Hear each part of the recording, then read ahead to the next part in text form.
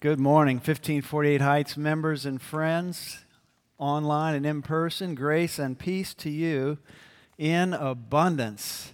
How many of you have noticed that after 7 years, we finally have a cross in our sanctuary? Amen? I want to thank everyone who was involved in that. My wife, Angela, Carol, Karen, Peggy Sturman down at First Colony. Who am I missing, Karen? Debbie Clark, yes, of course, who in memory of her mother, donated that gift. But I got to tell you, as beautiful as it is and as welcome as it is, if you're familiar with the sword of Damocles, I kind of, but I noticed that if I'm standing here, it would not theoretically fall on me. And I just have to assume that with the same trust we have for these chandeliers, we would have the same trust with the cross of Jesus. Today is Baptism Sunday. We schedule these about once a quarter. People are welcome to be baptized any Sunday, but we find it helpful to designate a Sunday, get the baptismal filled and heated up and all ready. And we invite you, if you've been pondering being baptized into Christ, to consider doing that today. I'll extend an invitation at the end of this message. And whether you've been pondering it or not, we believe the Holy Spirit is always at work and may prod you to make that step of faith today. And so we rejoice in that. At 1548, our mission is to be a transforming church, changing lives for God and for good in the world as God transforms us into the image of Jesus. We have a guest this morning who told me that he chose this church. He was looking to visit a church. He chose it because of our mission statement. That just really, really touched me.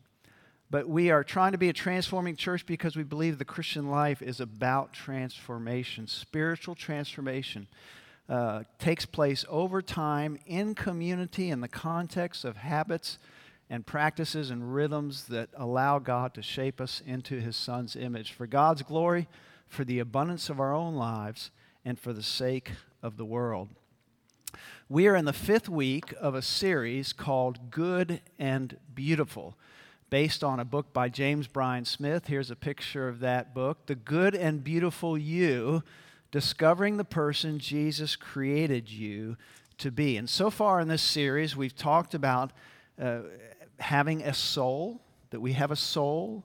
We are unique among animals, that we are created in the image of God, and that image is the soul, the deepest essence of our God-breathed humanity that requires care and attention. And then we talked about having a body, that we are embodied beings, and our body is a gift to be treasured. It is a servant to be directed, and it is an instrument to serve God and others. And I encourage us not to be swayed by cultural views of appearance and attractiveness.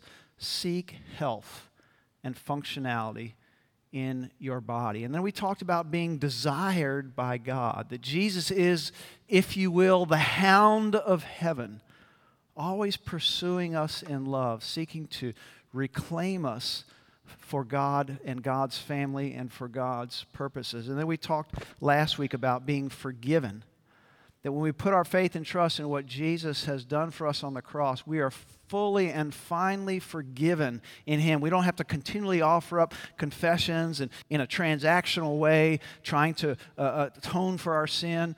We are covered by the blood of Christ. And today, as David mentioned, we're going to talk about being made alive.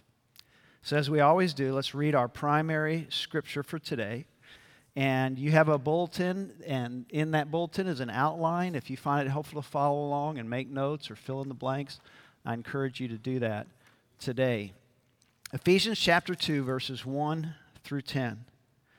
Listen to the word of the Lord. You were dead through the trespasses and sins in which you once lived, following the course of this world, following the ruler of the power of the air, the spirit that is now at work among those who are disobedient. All of us once lived among them in the passions of our flesh, following the desire of flesh and senses, and we were by nature children of wrath like everyone else. But God, who is rich in mercy, out of the great love with which He loved us, even when we were dead through our trespasses, made us alive together with Christ. By grace you have been saved, and raised us up with Him and seated us with Him in the heavenly places in Christ Jesus, so that in the ages to come He might show the immeasurable riches of His grace in kindness toward us in Christ Jesus. For by grace you have been saved through faith, and this is not your own doing, it is the gift of God, not the result of works, so that no one may boast. For we are what He has made us, created in Christ Jesus for good works, which God prepared beforehand to be our way of life. Thanks be to God for His Word and for His living Word, Jesus Christ. In Smith's book, he talks about a college student named Stan. James Bryan Smith spent a season as a campus minister at a Christian college. And one of the students named Stan came to see him and said, I need to talk to someone. I want you to know that I almost killed myself last night, but I couldn't go through with it. And Smith assured him he'd made the right decision and told him God loves him and people love him and he would help him in any way he desired. And Stan proceeded to share that for a season when he was in high school, he was traumatized and betrayed by a beloved family figure, his uncle, who told him that if he told anyone, the uncle would spread lies about him and the family would turn against him. And this had weighed on him and just enervated him, and he became overcome with depression and despondency, and hence his visit to Smith. And so Smith prayed with him and assured him he would walk with him and helped him get connected to a campus counseling service to begin the deep journey of therapeutic healing. And we'll come back to Stan's story in the course of this message. But one thing that Smith didn't tell Stan was, hey, you know, life is bad, life is tough, you've had a hard hand dealt to you, but remember, you're saved in Jesus Christ and you will be in heaven with God someday.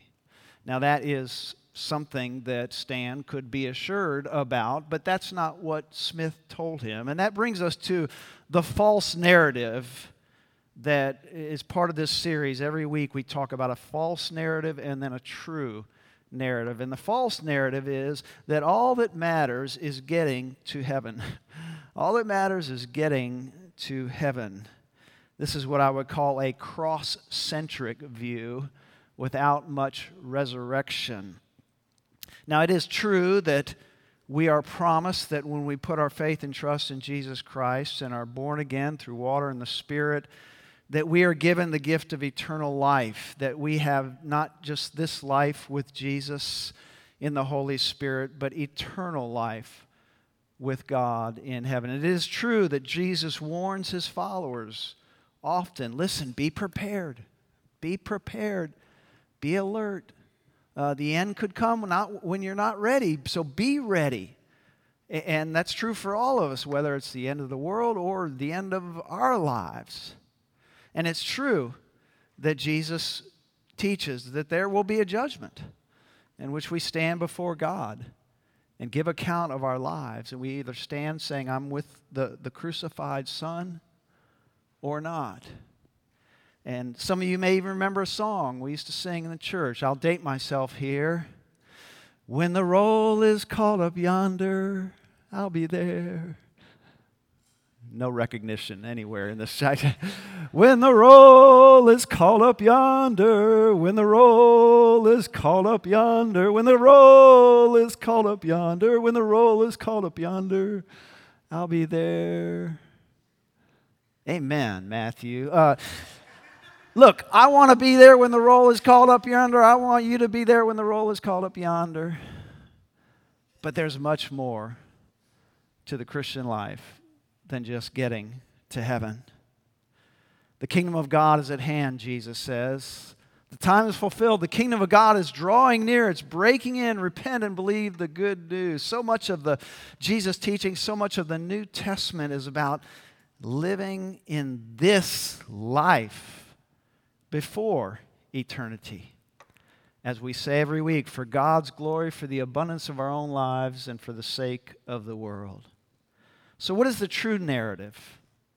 The true narrative is that Christ, Jesus, wants to make you alive.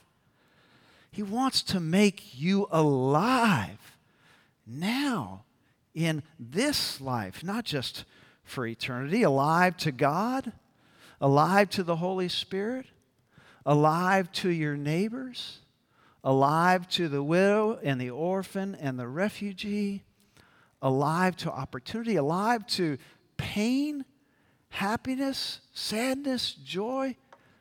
Christ wants to make you alive. Jesus says in John chapter 10, verse 10, memorably, the thief comes to kill and steal and destroy, but I come that they might have life and have it abundantly.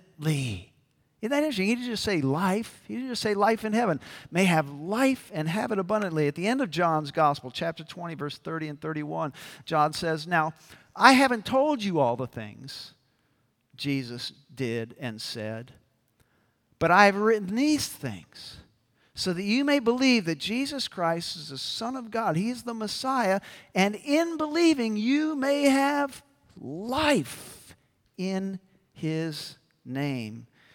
In Romans chapter 6, verse 11, Paul writes to the Roman Christians, and he says, consider yourselves dead to sin and alive to God in Christ Jesus. And so Jesus wants to make us alive. Now, I want to talk about three key terms that have to do with this. Two of them from our passage in Ephesians, and one sort of from another angle. And the first one is dead. Dead. Ephesians chapter 2, verse 1. You were dead through the trespasses and sins in which you once lived. Smith says we're not only sinners in need of forgiveness, but dead people in need of life. Paul writes in 1 Corinthians 15:22, for as all died in Adam, so all will be made alive in Christ. Friends, you can be physically alive and dead spiritually. Think about that for a second. I mean, it sounds very harsh, dead. Paul doesn't say, for you were frustrated through the trespasses and sins in which you once lived. He didn't say, but for you were struggling through the trespasses and sins in which you once lived. Paul doesn't say, for you were not living your best life now through the trespasses and sins in which you once lived. He says, you were dead. You were dead. Well, what does he mean by that? Think about this when you, maybe this describes you when you're sleeping. I mean, when you're in a deep, deep, deep slumber. What's an expression we use? Oh, they're dead to the world. Dead to the world, okay? It doesn't mean you're literally dead. It doesn't mean you're not a sentient being. But it means you're in a deep slumber and oblivious to God, to the Spirit, to Jesus, to the neighbor, to anything much beyond your own agenda. That's what being dead means. Here's the best way I know how to describe it. In Luke 15, the parable of the prodigal son, many of us are familiar with that parable. A son asks for his inheritance before his father even dies, insults his father, and then he gets it, and he goes off to a far country, and this was probably not his plan, but he squanders it all, and he finds himself at the lowest possible place, and he figuratively crawls back to his home, to his father, to ask if he can be reinstated in the family.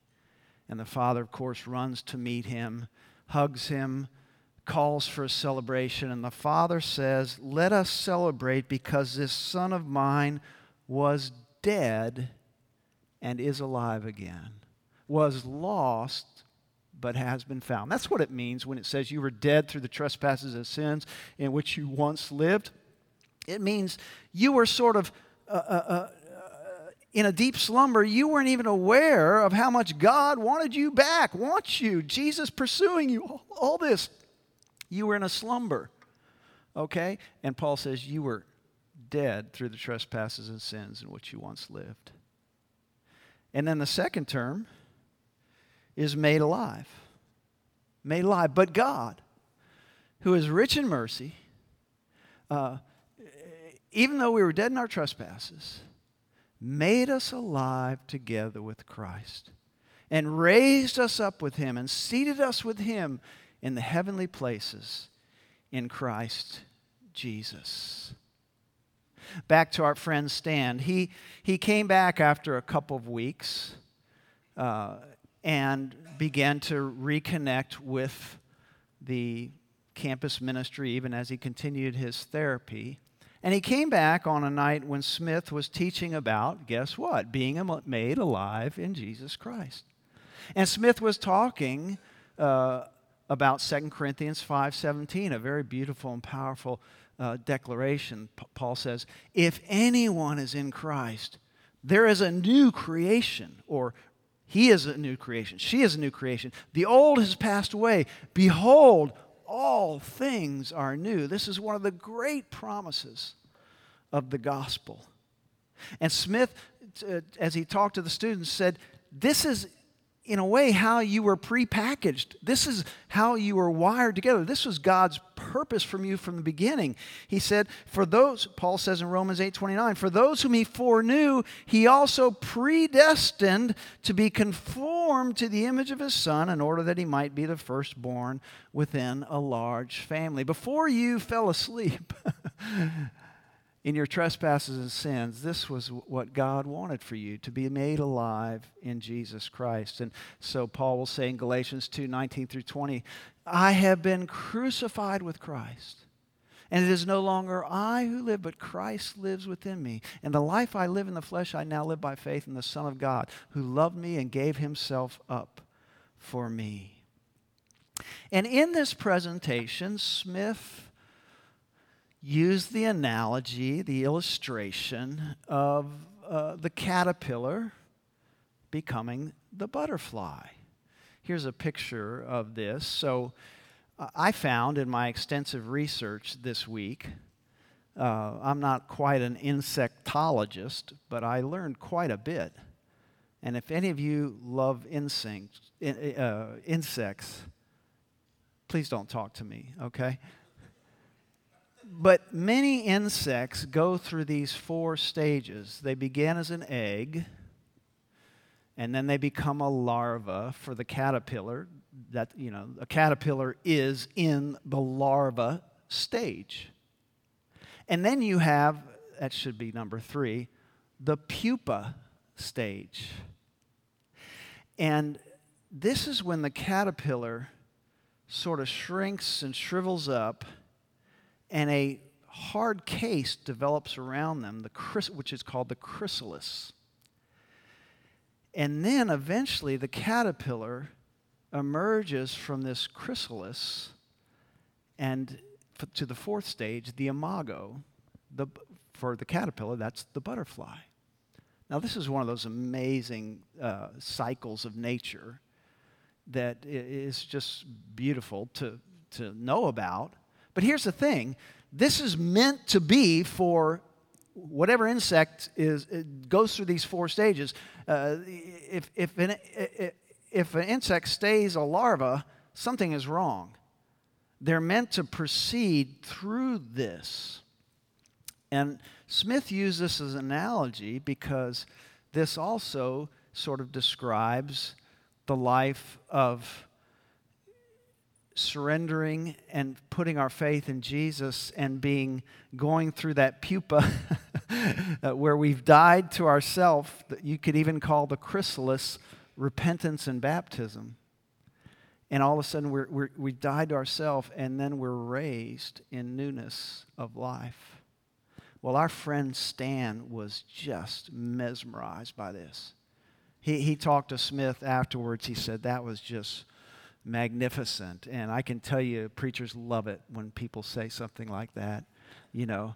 But he just talked about it, and he even said later, I think this is kind of how I'm seeing my identity now, butterfly.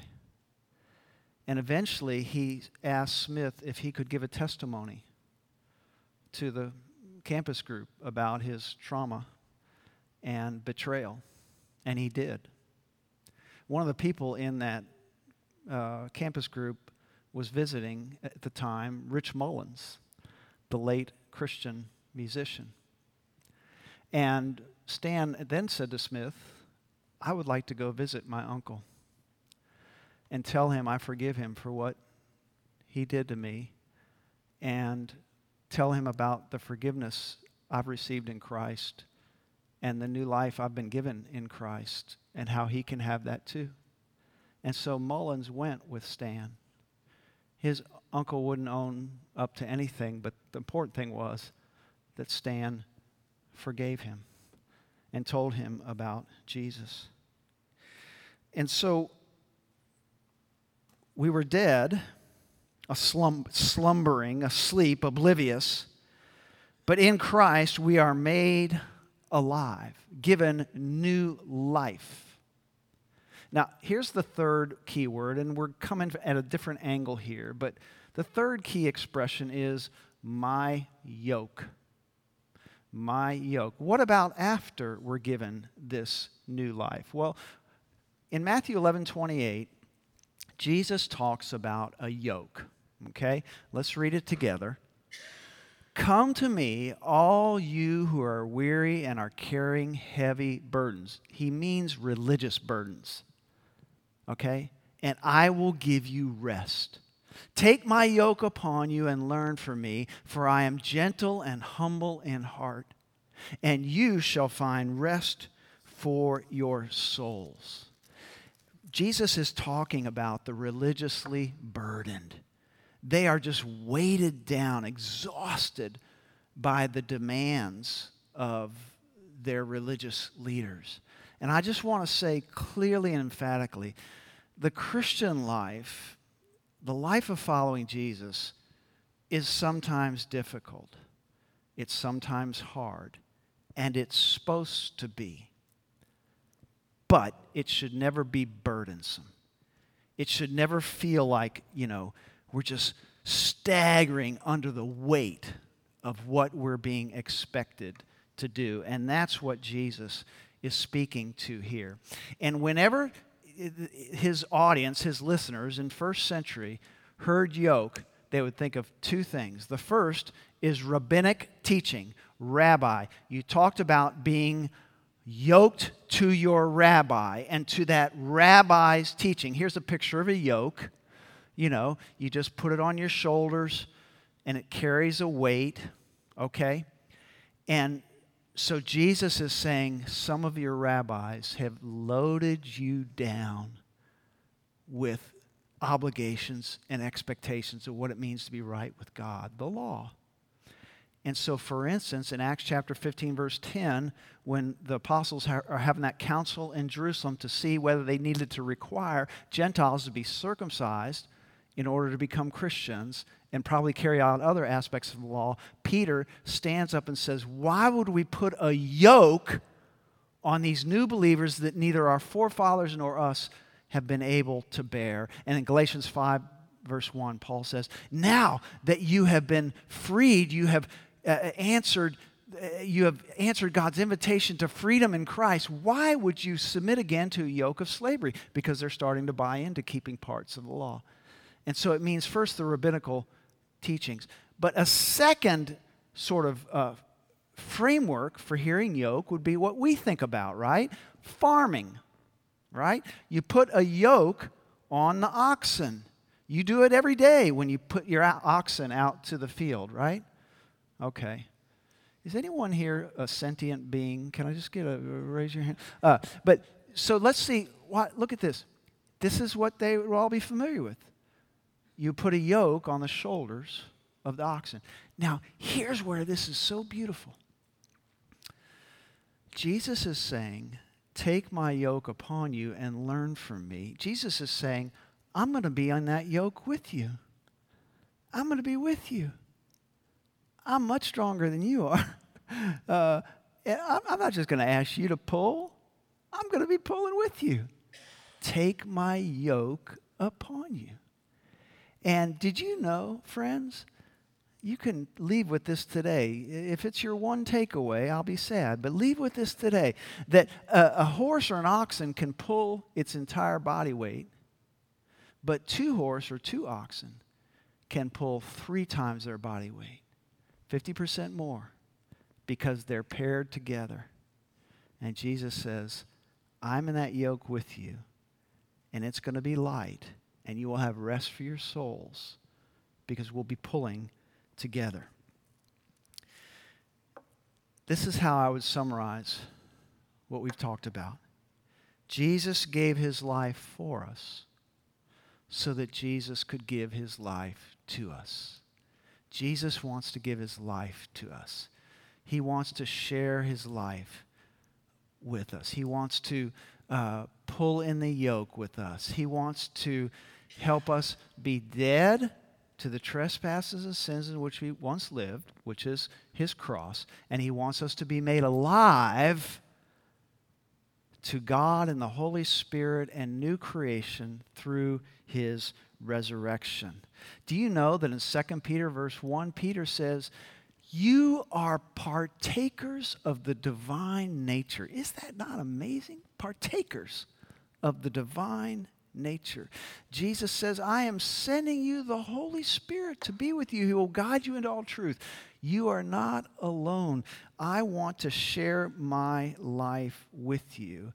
And that's why in Acts 2:38, what should we do, the people say? And Peter says, repent and be baptized for the forgiveness of your sins, and you will receive the Holy Spirit. This is the chrysalis, the pupa that God invites us to go through so that we can receive new life in Jesus Christ. In closing, our friend Stan makes one more appearance in Smith's story. He graduated and moved on, and they lost touch for maybe a half a decade. And one day, Smith receives a letter from Stan. And Stan proceeds to tell him that I just want you to know how much it meant that you taught me about the finality of the cross, my full and final forgiveness in Jesus, and the reality of being made alive again in Jesus' resurrection. Thank you. And he said he was now a Navy SEAL and had a family and children, and he had a picture in there with his wife and his kids. And at the end, he signed his letter, Stan the Butterfly. Stan the Butterfly. Because, friends, this is God's invitation to us. I want to tell you from the bottom of my heart, I say this in such love. In the church, there are always people who are earnest, sincere, believing caterpillars. They are stuck. They are sort of eating the tree limb or whatever caterpillars do, and they're being invited to just die to themselves, just acknowledge, repent of their sins, and just let go and say, I'm not in control of my life anymore. I'm not my own God. I don't decide for myself what is right and wrong. God's plan, God's purpose for me is to be made alive in Christ. And that's what baptism is. It's us saying, I'm letting go. That's my chrysalis. And God is just going to launch me after this. Have you been baptized into Christ? Is that your next step? I'm telling you, friends, you are a beautiful caterpillar. But that's not where God calls you to stay. That's not where he calls you to stay. And if you've been baptized into Christ, maybe you recognize that you in some ways you're just living like a caterpillar again. And there's some things you got to let go of. Just let go. I'm dying to this, Lord. I will not cling to this anymore. I'm letting go and trusting Jesus in my life. I want to invite you, if either of those fit you today, to make a decision to die to yourself. And after I pray and Ashton leads us in a song, I'll give the benediction. And if you'd like to embody that decision by being baptized into Christ today, we'd love to help you with that. Or if you'd like to embody it by just come up and tell me, hey, I want you to know that I made some decisions to die to today. And I'd love to pray with you and encourage you about that. Friends, even beautiful caterpillars aren't meant to stay as caterpillars. Let's pray. Thank you, Lord. Thank you so much that you call us out of our deep slumber of being oblivious to you and your love and your way and your wisdom and your plan for us in Jesus Christ and through the Holy Spirit. And you invite us to be made alive together in Jesus Christ. Oh, Lord, help us step forward in faith. Help each of us here in whatever way we feel called to step forward in faith. In the name of Jesus our Lord, we pray. Amen.